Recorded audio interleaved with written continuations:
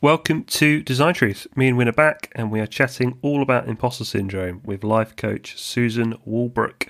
Love to hear your thoughts on this, so do not hesitate to track us down on the socials. See you on the other side.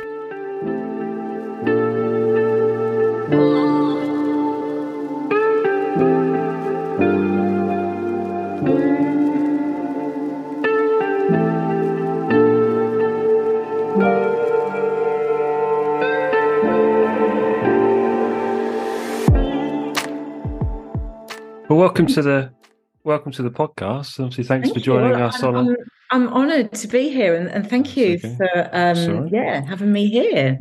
That's okay. I think we're like the third best, most listened to podcast in Panama or something like that. So it's quite an honour to be here. To be honest, yeah. I don't know. I think we're kind of like one of three, but we're kind of third, and we're happy to take it. To be honest, well, it's lovely to be talking to the industrial design industry. It's it's all the industrial design is all very new to me, and I'm loving you folks.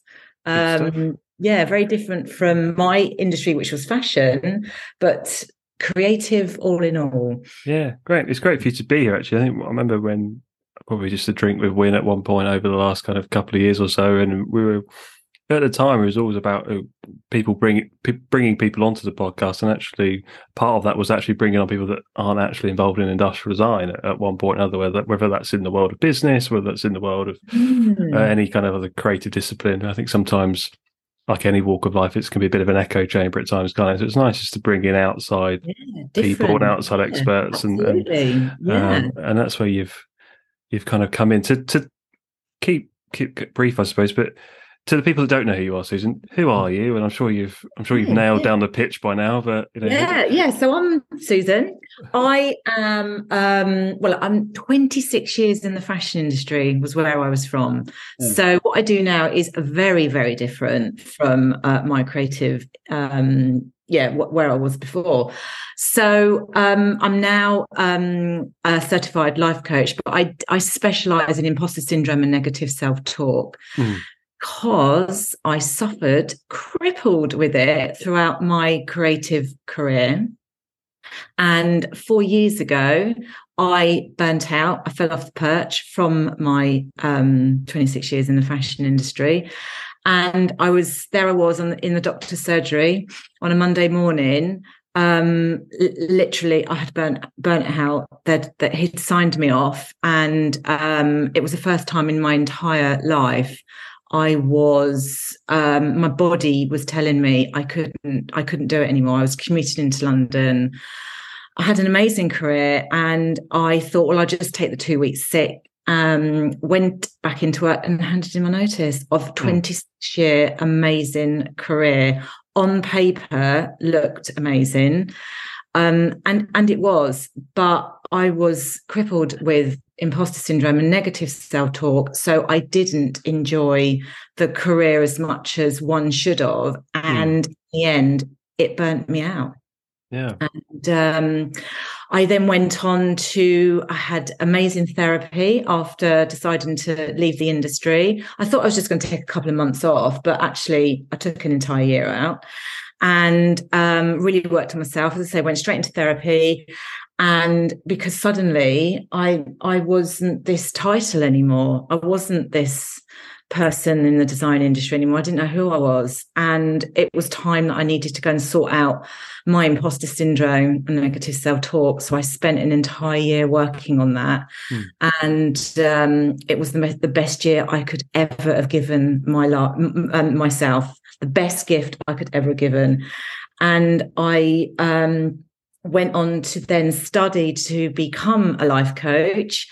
Because of everything that I have worked on myself, I thought, I know that there must be hundreds of creatives out there that felt like I did, and I need to go back and sort this out within the industry because it's it's a stigma.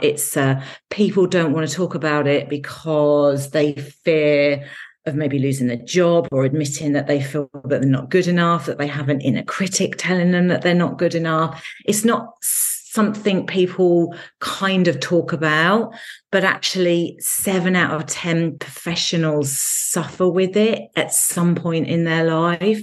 And within the creative industry, it's rife. Yeah. Have now worked with a lot of people as my clients, it's pretty rife.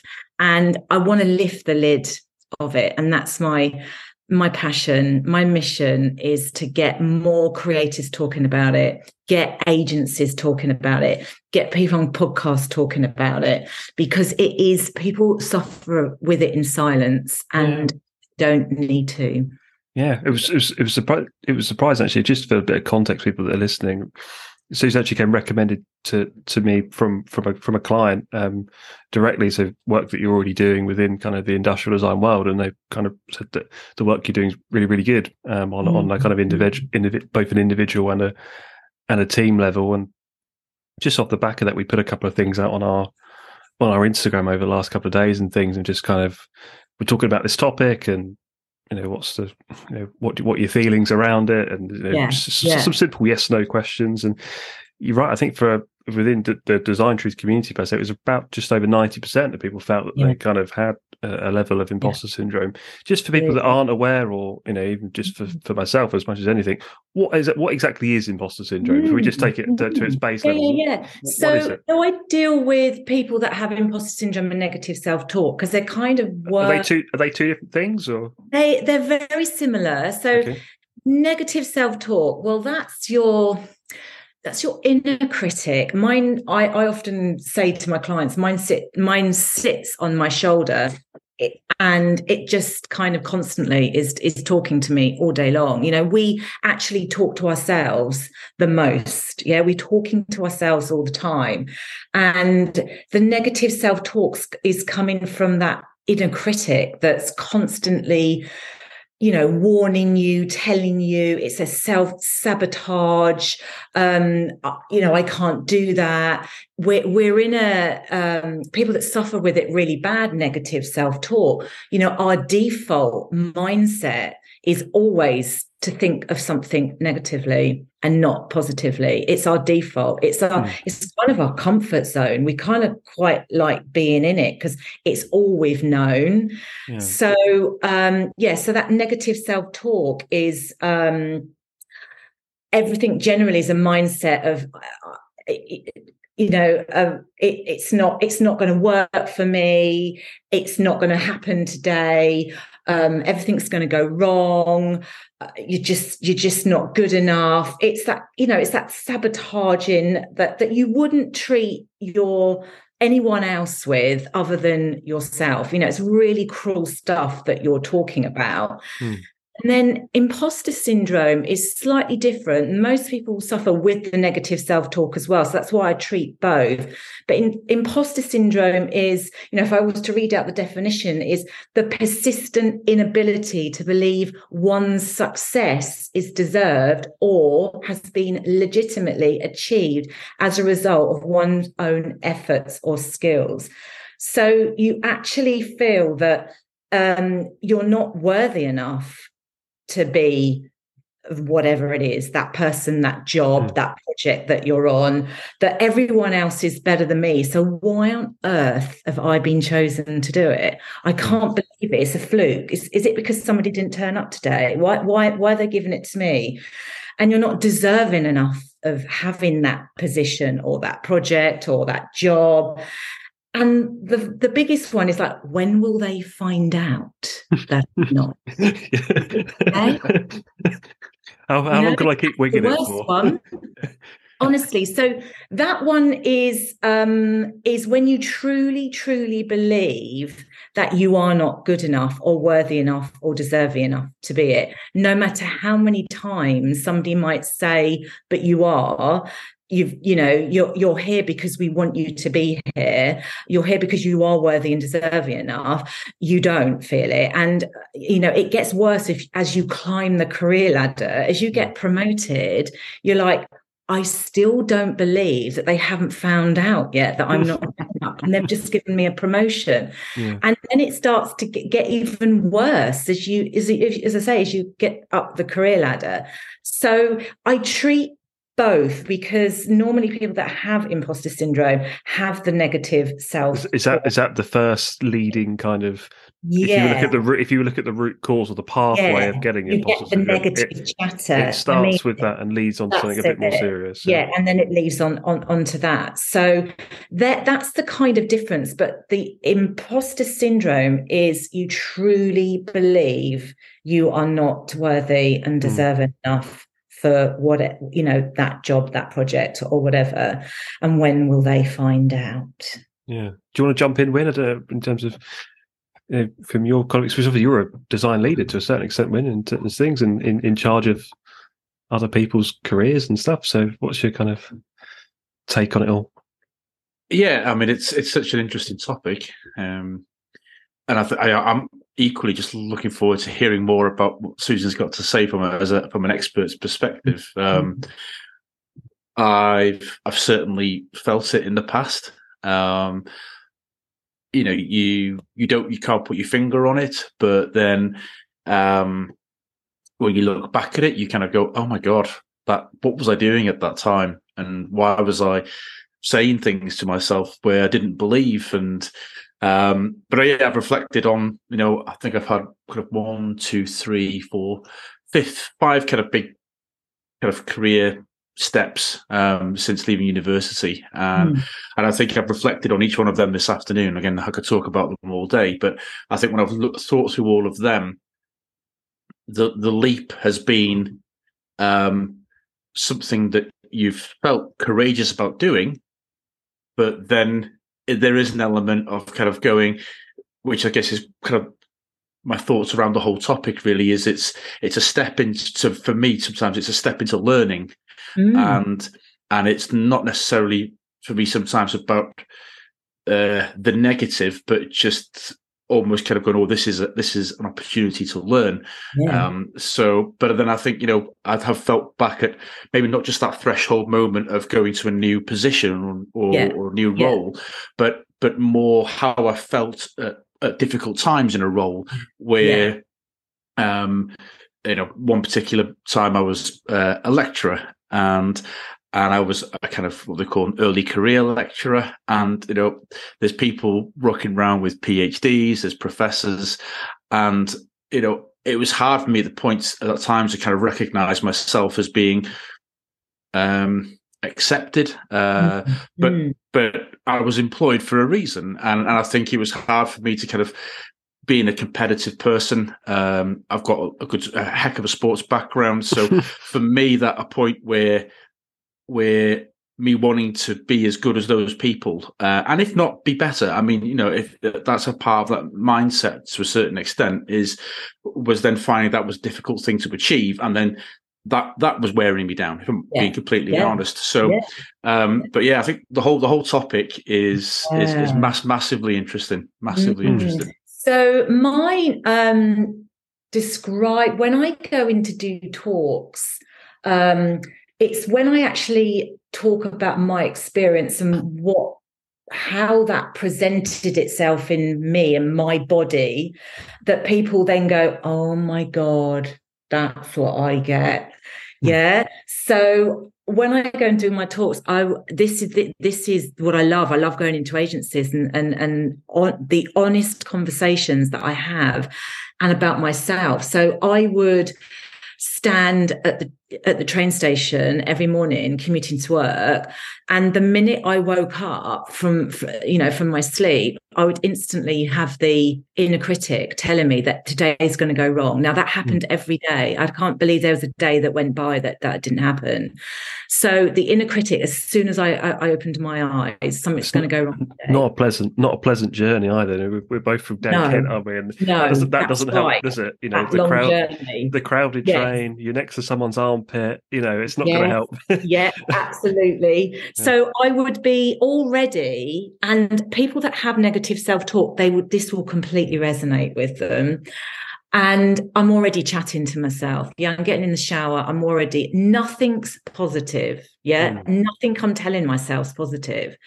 So can you imagine already you've woken up and you're already saying these things to yourself, and you haven't even got dressed yet, and you've already started it off. And then I explain it. It's like you take something down a rabbit hole, right? A thought comes in, and then you take it on a journey. Yeah. So instead of going, oh God, that's not true, I'm not even going to give it 5 minutes of my time. No, people with negative self-talk, something comes into our head. And then instead of like looking at it, going, well, is that true or not? Oh no, we'll take it on the complete journey. We've gone on it, we've taken it, we've added some more things to it as well that haven't happened yet, because we're so good at like forecasting how bad that day is going to go, that it's already in our mind. We're playing it out. We've already played out lunchtime. We've played out the awful meeting that you're going to have with your boss. We've added a few more beliefs about ourselves because we are shocking at our job. We're not good enough. So we're going to add that in. And then we're going to add in the thing that somebody said to me when I was at university 25 years ago. I'm going to add that belief in as well. I love that one in because I've not got rid of that belief yet. So I believe it. And then it's snowballed. Yeah. And from a point of view of a type of person, like, do you feel it is not a creatives only, but like, how do you where do you feel this kind of spikes in terms of how people feel like this? So generally, statistics say that 7 out of 10 in general have it. I believe creatives have it even more so, because there isn't, in our creative job, 1 + 1 is 2 in accountancy, and that's it. It's 2. It's not 3 or 4. With creatives, it's just an open. Anybody can say I like it or I dislike it. There's no right or wrong. So when we come, as creators, we go through art college and we have those. To me, I got my imposter syndrome and negative self-talk around art college because the tutors were there to, when I went, to kind of break you down, critique, tell you what's wrong, but then somebody else might like it. So you never really knew the right answer. But if you were somebody that had that negative inner critic, it really was a very confusing state of mind if you didn't understand what your actual mind was doing to you. So now I understand what the mind was doing to me. I can now work through that, and that's what I work through with my clients. But at the time, it's just a very confusing period of you don't really know whether it's right or wrong. So people that have that negative mindset, they will default to that it's wrong all the time, because that's the default. That's what it is. I suppose when actually somebody might think it's absolutely beautiful what you've done. Yeah. I suppose at that point in your life as well, you're also growing up as you're a young adult to a certain extent. And I can imagine if, as you get older, I mean, you do we're all creatures of habit, right? So if that was your default stance when you were younger, it's something you're going to still take with you now. So absolutely. And this is actually, Brad, that's a really good thing, because actually the biggest thing that you need to do and identify, once you're aware that you are this type of person and you do suffer with an inner critic, it's actually it's the computer. Your brain's a computer, and between your in the womb to 7, the whole computer system, the program that we put in it, is what we then play out in our afterwards. So whatever, as a child we've been told you're not worthy enough, deserving enough, or whatever, we take that in. It's what we then believe that us to have in our future, and we take that on and those beliefs and we kind of cling on to them for the rest of our lives when we don't need to. They're beliefs that we don't need to have, but our surroundings have enabled us to take those beliefs on. So the biggest thing is what we program in. We just keep pressing play on that program, and we keep pressing play on that negative record that we've had for so long, because it's quite a safe place to keep pressing that record. And actually, we need to train the brain to think more positively, and that's one of the biggest things that you need to do to actually switch it. I can imagine that's a bit of a challenge, right? Because even just thinking a bit more broadly, not necessarily just about creators in general, but just sometimes kind of being positive or being confident. Sometimes the natural stock answer is arrogance to a certain degree. Yes. So I can see why people go down the I've certainly done it, and even probably on a weekly basis to a certain extent. But just that kind of idea of being positive, I mean, I don't like taking praise, for example. So I can see how you don't want to be that person to continually to be not necessarily positive, but confident in capability, because an outsider would look at that as arrogance, and that tends to be the stop. Quite narcissistic, But people that really suffer with negative self-talk and imposter syndrome, honestly, they're so far away from ever being narcissistic. It's so crippling if you're constantly telling yourself these negative things about yourself, and especially for a creative mind, because it's a very narrow road to be on, when really you want to have abundance and start believing in yourself. Because when you start believing in yourself, you then have a growth mindset.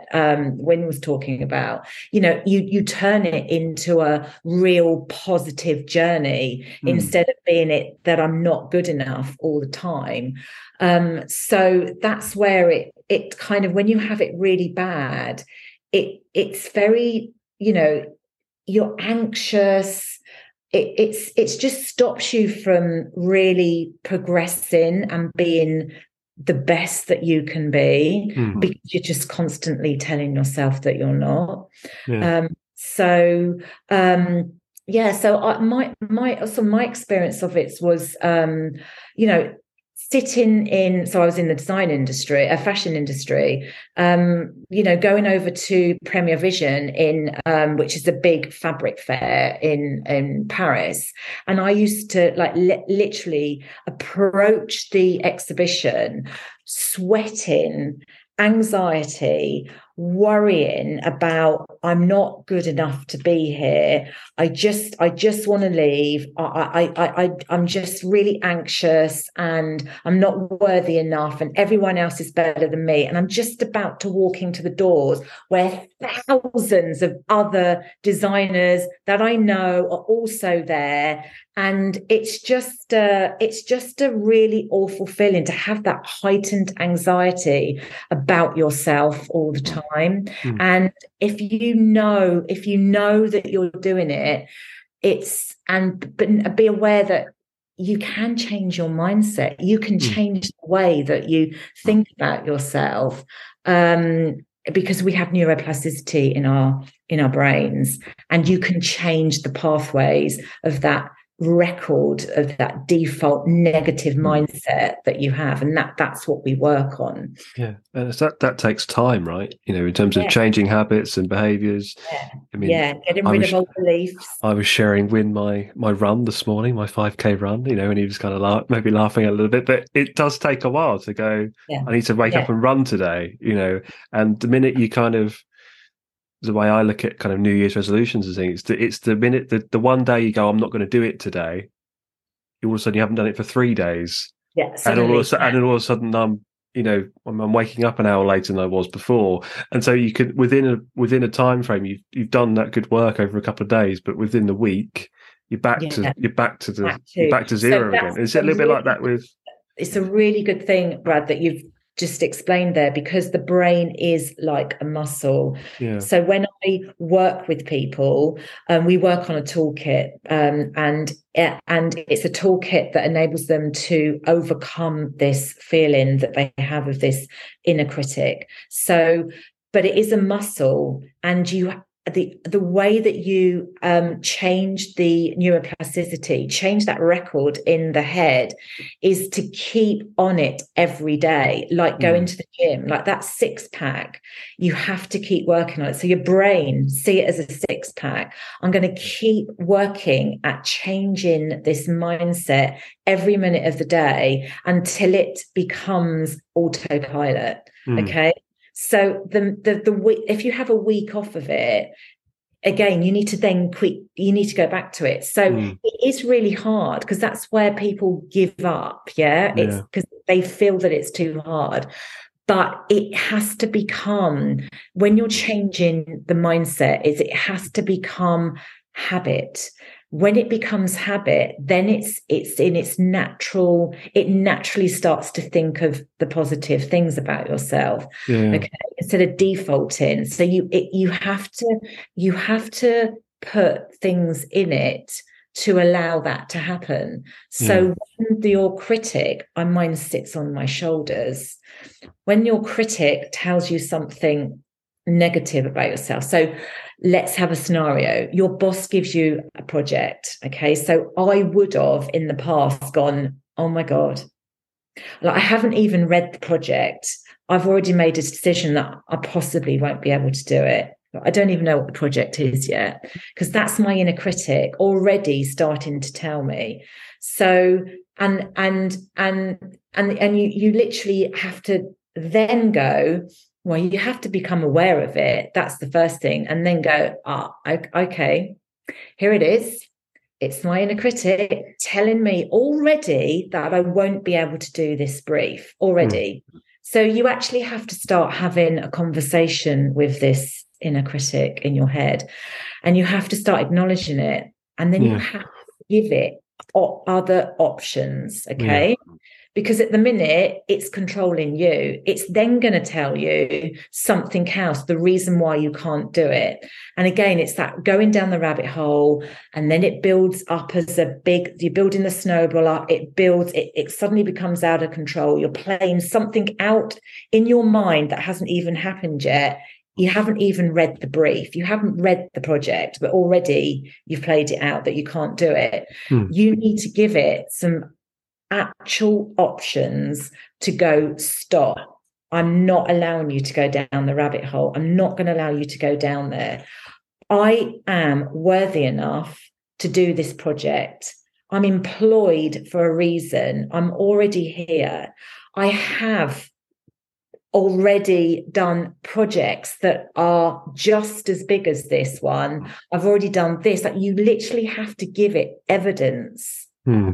And then go, and then it will stop, because you've given it the evidence. What are some of the risks of having imposter syndrome to a certain degree? If you are letting it build up, or maybe you've kind of acknowledged, oh, you know what, I've certainly had times where I've gone, I feel a bit negative, or it's like for me, if I look back to my previous job that I was at, it's one of the reasons why I left. Actually, was it's a bit of a negative environment. This, like, everyone's constantly, there's no positivity in the office. There's no positivity in the people around me.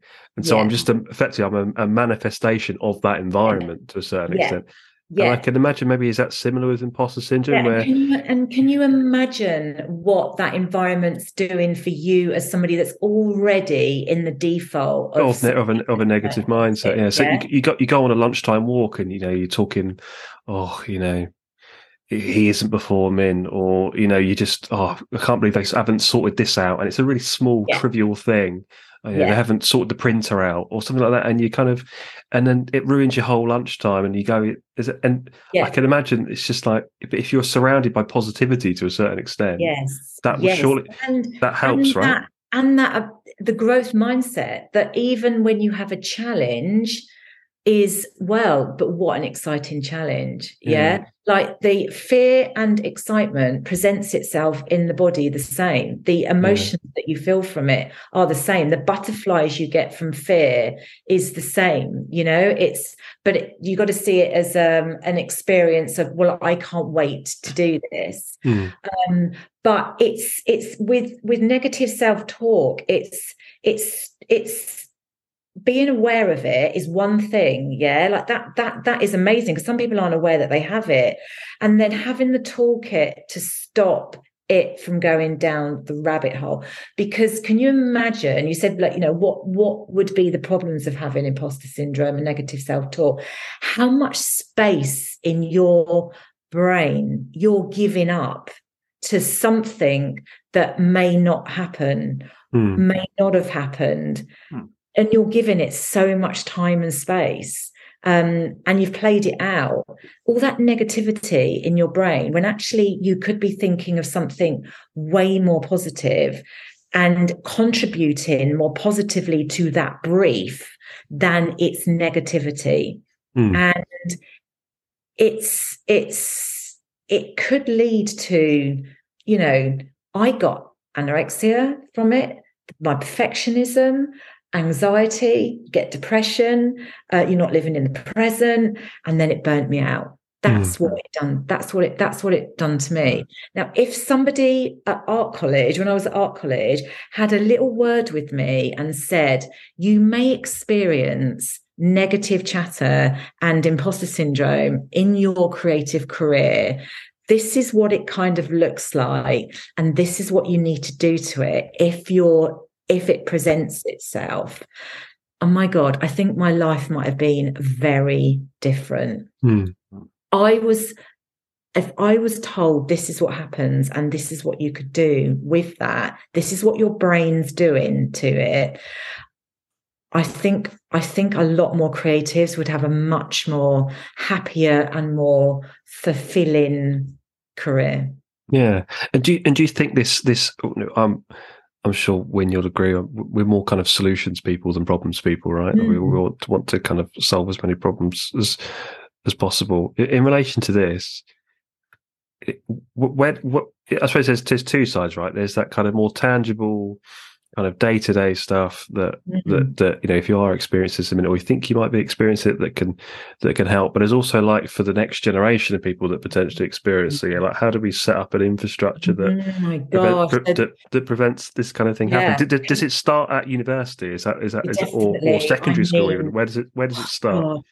For generally at secondary school, wouldn't that be amazing? Can you imagine all those kids that are going through the GCSEs and even like the 11 plus even, but definitely at least at uni, at least at the art colleges, especially for creatives, because we are very delicate people, us creatives. We're very delicate.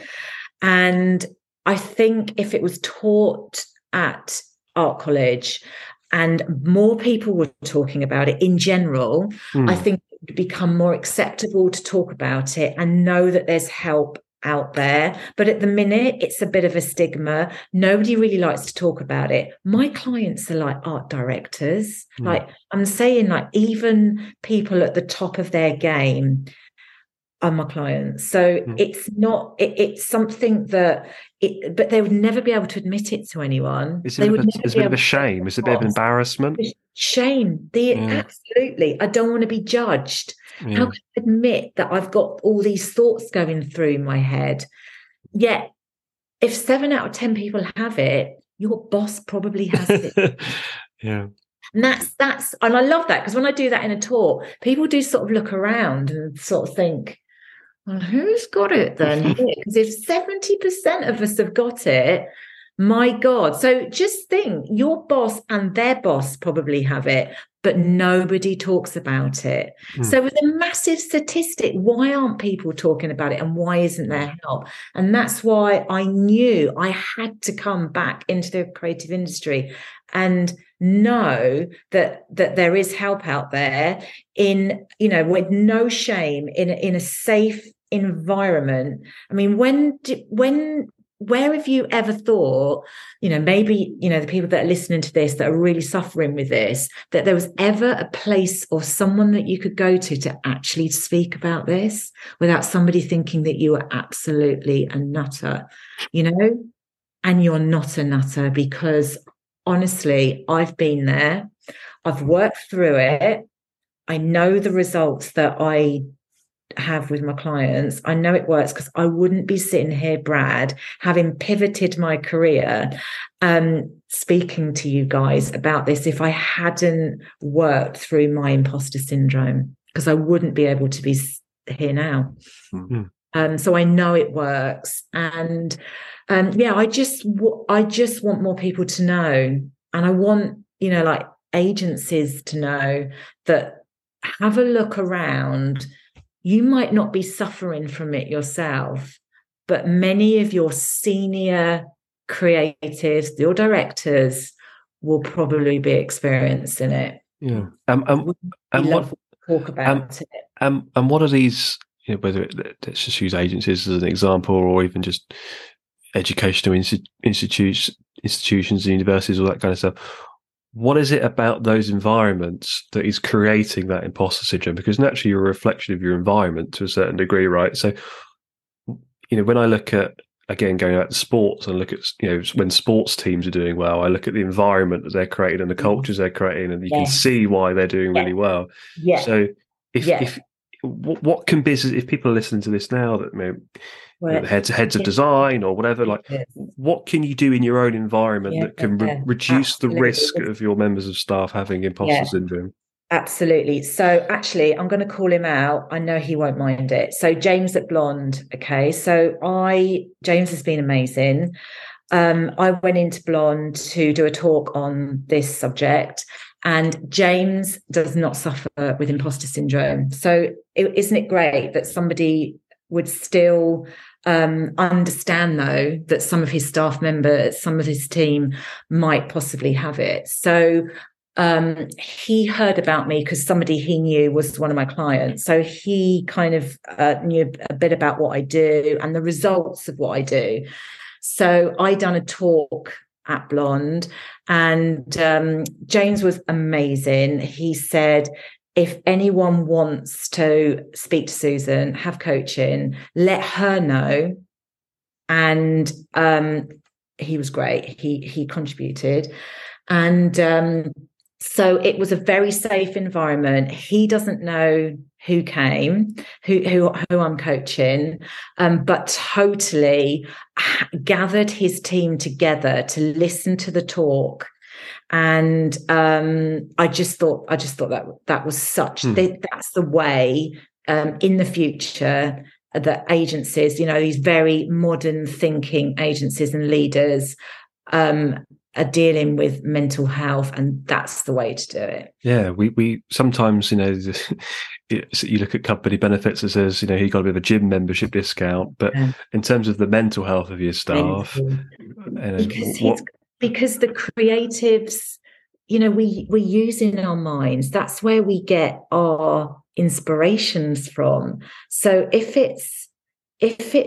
you're constantly telling yourself that you can't do it and you're not good enough, and then understand why that is, and that you can work through it, you can switch the mindset, that's got to be the biggest benefit to that individual and the company that they work for. But it also gets, because I come in and do the talk, it gets the team talking about it as well. And that creates an environment that people then help one another. It's like, let's talk about it, because most people have it. There's not going to be one person in the office that has it. So that's what I think we should be doing. The people at the top talking about it. I also have another creative director that actually openly and honestly talks to his team about his imposter syndrome. And that's incredible. So it's things like that, talking about it. Showing the vulnerability to a certain extent. Absolutely. I love vulnerable leaders. To me, they're the best leaders. To know that they're very transparent. Because people that have imposter syndrome and negative self-talk, they're perfectionists. They are at the top of their game. So it's not like they're not. They are the very best. People that have imposter syndrome work far harder than people that don't, because we always feel that we're not good enough. So you work late, you work harder, you always feel that you're on the back foot. So you're always working harder. So they will be the very best designers in your team that will have it.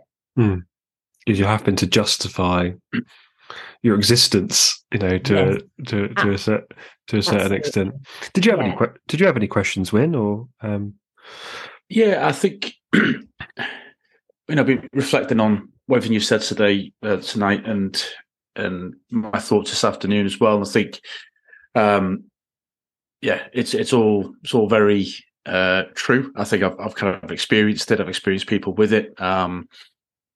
I think kind of from a positive way of thinking. I think personally, I don't like hearing lots of words around syndromes. I personally want to flip things, and I kind of go, right, it's a learning opportunity. Oh my God, absolutely. You're going into a role. There's great things that can come from this. Yeah, and I think that kind of approach of kind of going, right, you're here to learn, and I think the best thing about the design and engineering, and researchers, we all work together, is that collaborative nature of kind of being able to put your hand up. And I think it comes with age, is to kind of go, I don't know how to do that, or I haven't done that for years. That's not what I'm good at. And I think one of the things that, a lot of people will look outside of the industrial design kind of industry or community maybe, and go, there's a lot of industrial designers who want to be a Johnny Ive. They want to be a particular person, this kind of a perfect designer. And I've not met one. I've never met one designer who I would go, that person is better than other ones that I've met. There's various skills, but what they have in certain respects, they don't have in others. And so I think one of the things that the design industry, and I think things like, Instagram, we have a portfolio kind of page called Behance. LinkedIn is driving this as well. And where you've got quite, top tier universities, there's this kind of competition, and there's kind of, to be honest, bullshit around what this perfect industrial designer is. Like, some people think that they actually want to be a Johnny Ive, and it's going. We put people on a pedestal, don't we? Of like, they're great, they've won all the awards, they're amazing. Yeah. And I think that whole thing of just kind of going, like, the only person, and it's all a comparison thing, which is why I'm not really on social media other than LinkedIn from time to time. But to me, it's a comparison thing, and for me, it's the only person you have to kind of think about is yourself, and how you can improve. And I think that's kind of going, what can you do today that you didn't do yesterday, and improve in that respect. And I think that's the kind of, that's that approach. But I think in design, in a previous role, sometimes I thought it was a bit cringy, to be honest, where we could get together at the start of a meeting, and it would get kind of a bit emo, right? People would kind of go, we check in, how is everybody before we start our meeting? And it got a bit repetitive. This is a bit strange. Like, I just want to get in and solve this problem. But the ability just to kind of check in with people that you're working in that team, to kind of go, how you going? How you feeling about this?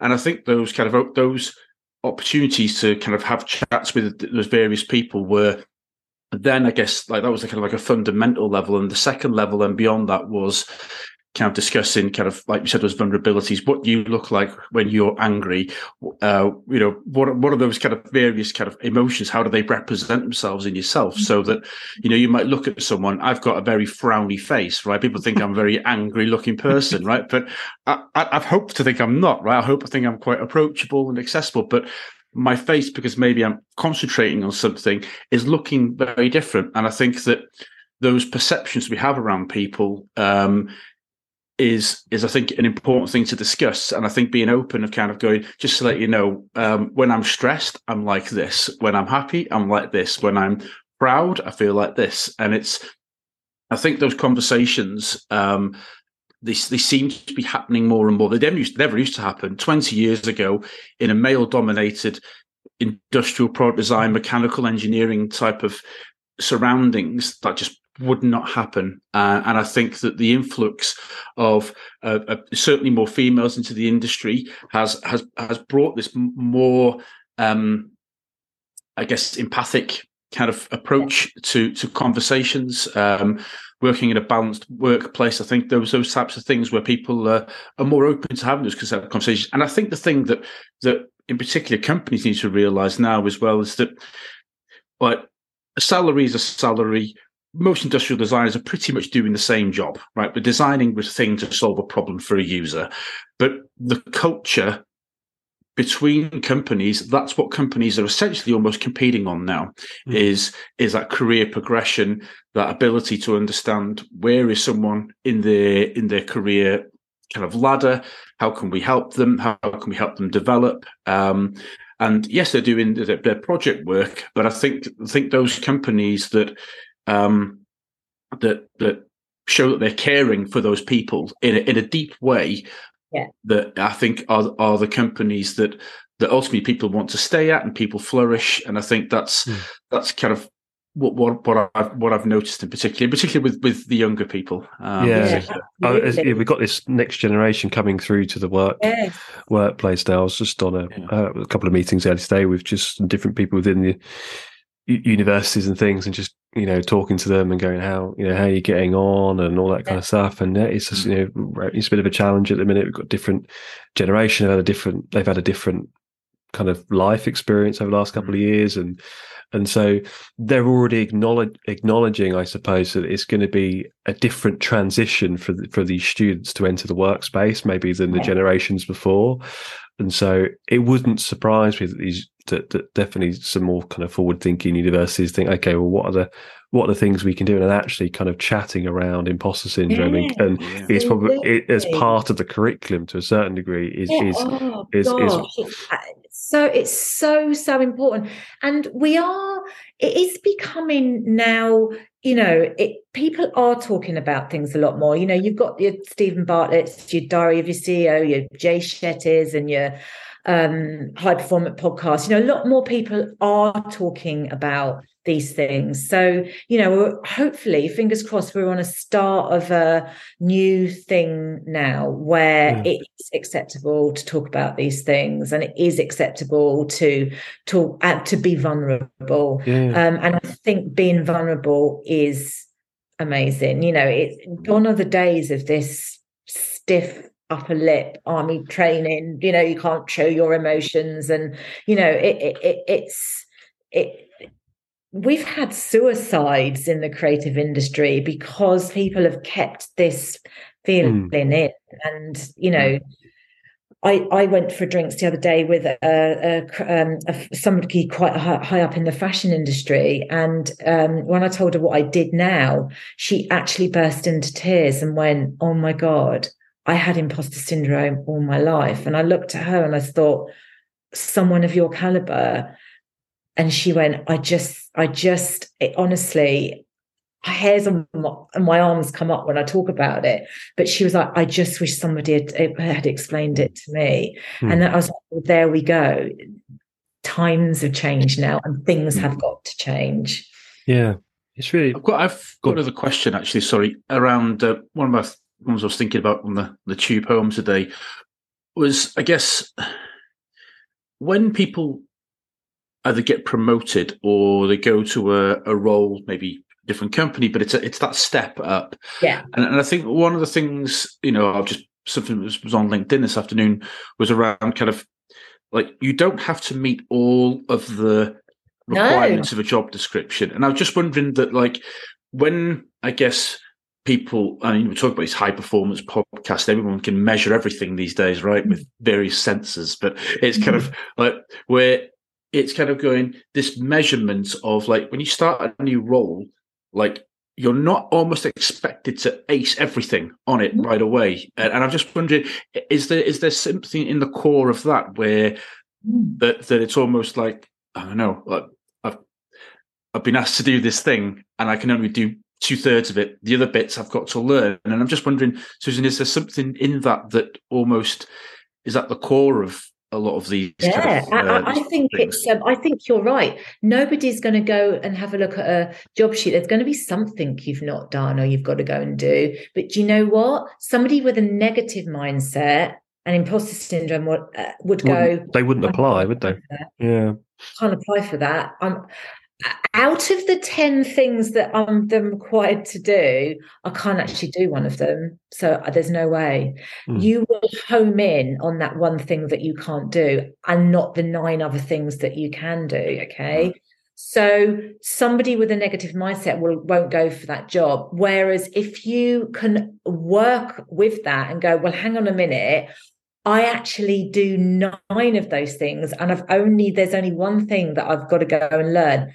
How amazing is that? I've got 9 things. So it's switching that mindset and going, do you know what? I can't wait to learn that one thing that I don't know yet. I can't wait to go and learn it. I can't wait to go and grow myself into learning about something, because we're forever learning. The very best of forever learning. We're never going to reach the top, because who wants to reach the top and then go nowhere? We need to forever be learning. We need to forever be on that journey. But it is with a negative mindset. You might not go for that job, and actually you're probably the perfect candidate for that job. It's only you can see that one thing that you can't do. It's switching the mindset to go, I can do 9 of the things, and I can't wait to learn about that one thing I can't.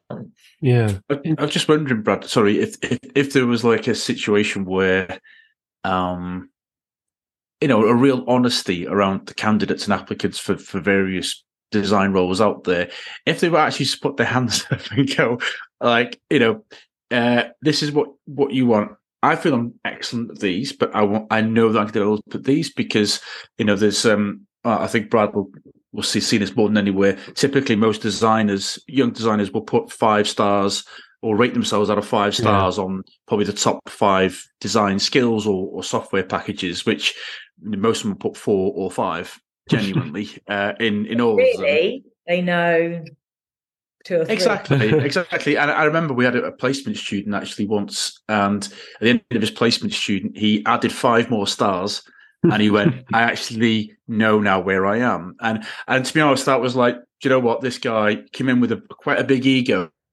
And by the end of it, he was going, do you know what? The humility of kind of going, it's not about me being a superstar. It's about me being a team player. And I think the honesty of kind of going, yeah, maybe I'm not acing it, but I just wonder about it. Like, can you imagine that as a slight culture change within how you talk to?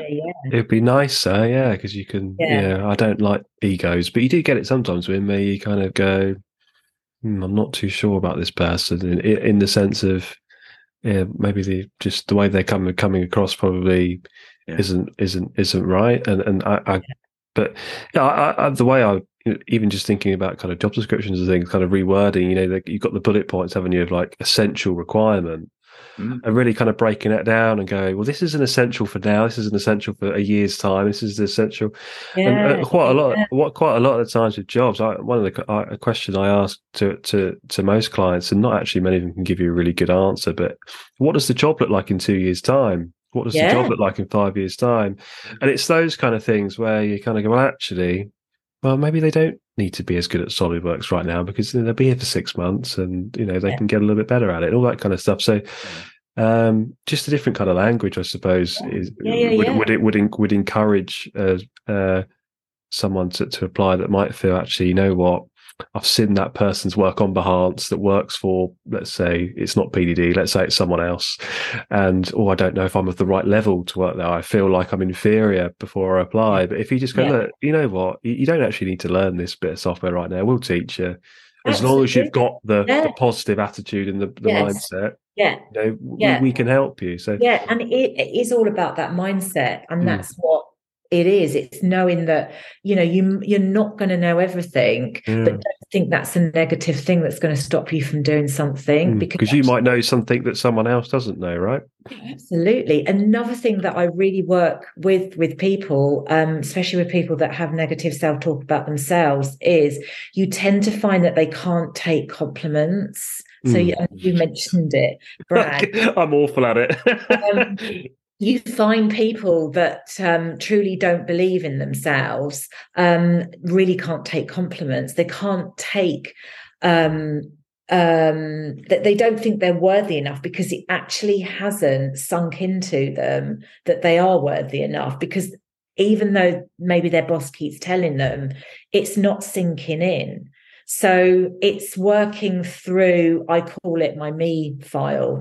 I work with clients to truly start to connect to themselves, to, without sounding too woo-woo, is to sort of like start to appreciate and love themselves first. And that's really hard for some people. Is that an actionable thing that everyone can do, Susan? Like, I think if you've just listened to this and you think, well, I want to do something about this, what is a me file effectively? What is it? Start building up things of all your achievements that you've got, because as I say, a lot of people, they get the accolade and it goes over their head. They can't take that in. Okay, so you have to understand that you are worthy of all those things, because you've actually got the achievements like literally sitting there, but you just haven't accepted them and you haven't taken them in. And then you have what I call a me file, that is all those things that prove that you are good enough. Yeah. So when your inner critic starts to have a go at you, when this project lands on your desk and you instantly start going down the rabbit hole, you can actually go, no, hang on a minute. I've got evidence that I am good enough because I've got this, I've got this, I've got this. Now, what's in your me file is totally up to you what's in it. But it's evidence to tell your inner critic that you are good enough for it. It's just, you have to really work on that connection of understanding and believing in yourself that you are good enough. And that's really hard. And that's where I really work really close with someone on, where did that belief come from that you're not good enough? What do we need to do about it? How long do you want to keep believing it for? Is this ruining your career, your life? How do you still want it to be there? What do you need to do going forward with it then? And that's what you work on. Yeah, brilliant. So I'm a little bit mindful of time. It's an 8 o'clock recording. A long time about this. It's an 8 o'clock recording for us, which is unusual. It's all right. Man United's not on, so it's not when I'm doing 5K runs now, so I'll be a bit tired by 9:15. I'm getting older now. But look, just to kind of wrap things up, I guess, is anyone that follows Design Truth or is just generally aware of it, we're kind of running kind of training sessions now, which have been really interesting. With our first one about a week and a half ago now in London with Lee and Martin over at Noskam-Trent, and we're kind of splitting them into 3 camps. One of them being the creative stuff, one of them being the more commercial things. We're doing a training on how to start a design agency. I can imagine the imposter syndrome is, within agency founders must be huge. Yes. And then thanks to the kind of connection to Susan and everything, we're kind of looking at things from like a well-being angle as well, as like an extension of that kind of training. So if you are kind of listening to this today and maybe thinking about, what kind of well-being budget I got for my staff, or, I'm really mindful that maybe some of my staff are kind of being impacted by this, then just let us know, and we can, as I say, building community. I think part of that building a community is actually the health of the people within it, and I think that's maybe the slight difference to what we offer. Is we actually care, if people are having a good time and they're happy and they're enjoying themselves, right? So that's an extension of what we're trying to do. So hopefully you've kind of resonated with what Susan said today. You'll be hearing more from her. Suffer with it. It will trigger a few things. They'll know. hopefully some studio chatter today, but like anything, I'd imagine it's one of those things where it takes a lot of confidence, right, to actually start talking about it. Even particularly in front of other people, even if it's just to find that one person you can talk to about it, and then build up that confidence. Yeah, but even if you don't feel that you can talk openly about it, it's just knowing, Brad, that there are you can go and talk about it in a safe place to someone. And when have you ever been able to sit down and have a session with someone to talk about your inner critic and your feelings of imposter syndrome in a safe environment that's totally confidential? Nothing goes back to the boss at all. Nothing. It's between me and the client. So that alone, and just to offload those thoughts that you have about yourself and to work through them and to turn them into a positive, more a growth mindset, it just makes life so much lighter. Yeah. Cool. Do you want to just finish it off, Win? You can. No. I think the whole thing is it's a brilliant topic. I think it's just something we just need to make sure everyone has a conversation about it. I think no one probably listening to this probably works on their own. They work with somebody, or even if they've got partners. Like my partner's phenomenally supportive when I have doubtful thoughts, and it's and vice versa. And it's those situations where I think it's just it's an interesting era that we're going through. I think where people are doing this. When I first started doing this, when somebody asked me what would success look like in doing this, this was a year and a half ago, sitting down in a design agency, talking to people about my experiences of imposter syndrome and getting the room that when I left, they would start talking about it. And that's success to me, and that's fantastic. Happened. Yeah, if you can just help one person, right? That's the kind of thing where you don't have to help everyone. Just help one person, and then you've. But I have, around that table, quite a lot of them do have it, and I am coaching them, and I think they don't know who one another are, but it's a big statistic of that table that come. So it's real. Thank you for listening. If you want to hear more about what we do at Design Truth, then head over to www.designtruth.co.uk. See you next time.